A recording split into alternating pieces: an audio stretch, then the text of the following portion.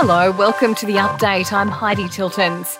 Embassy officials are working to confirm the welfare of an Australian surfer who was on board a plane which has crashed in Nepal.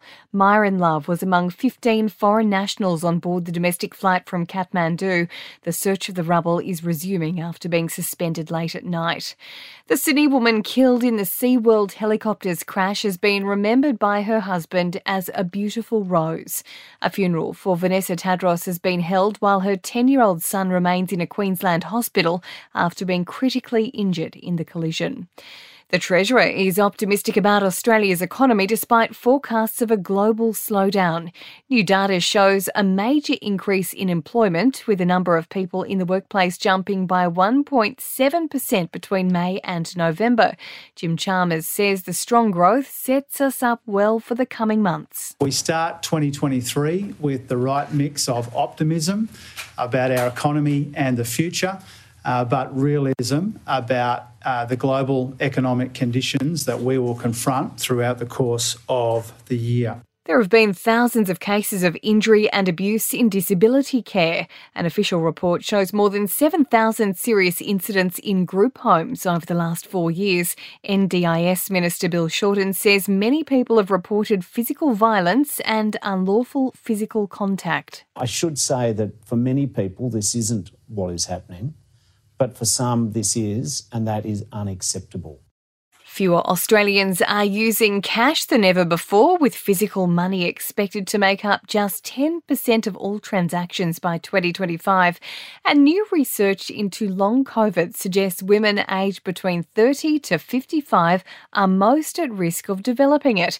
A new report's also found more than 10% of those who catch COVID will experience chronic issues. In sport, Nick Kyrgios has sensationally withdrawn from the Australian Open due to a knee injury. The Aussie star announced the news this afternoon, saying he's extremely disappointed. Obviously pretty brutal. One of the most important tournaments of my career, and so it hasn't been easy at all. The Wallabies will be taken to the World Cup by Eddie Jones after Rugby Australia sacked coach Dave Rennie, and Penrith will lose Stephen Crichton at the end of the NRL season. The talented centre has opted against extending his stay at the club.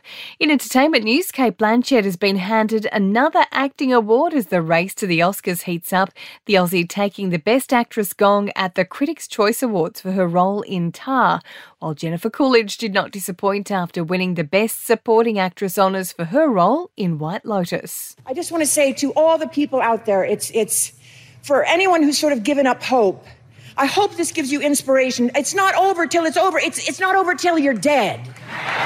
Other notable wins: Zendaya for her role in Euphoria and Brendan Fraser for The Whale. Kim Kardashian has celebrated daughter Chicago West's 5th birthday, the reality star celebrating with a Hello Kitty party, and Kendall Jenner has poked fun at her bizarre cucumber cutting technique in a new Uber Eats ad.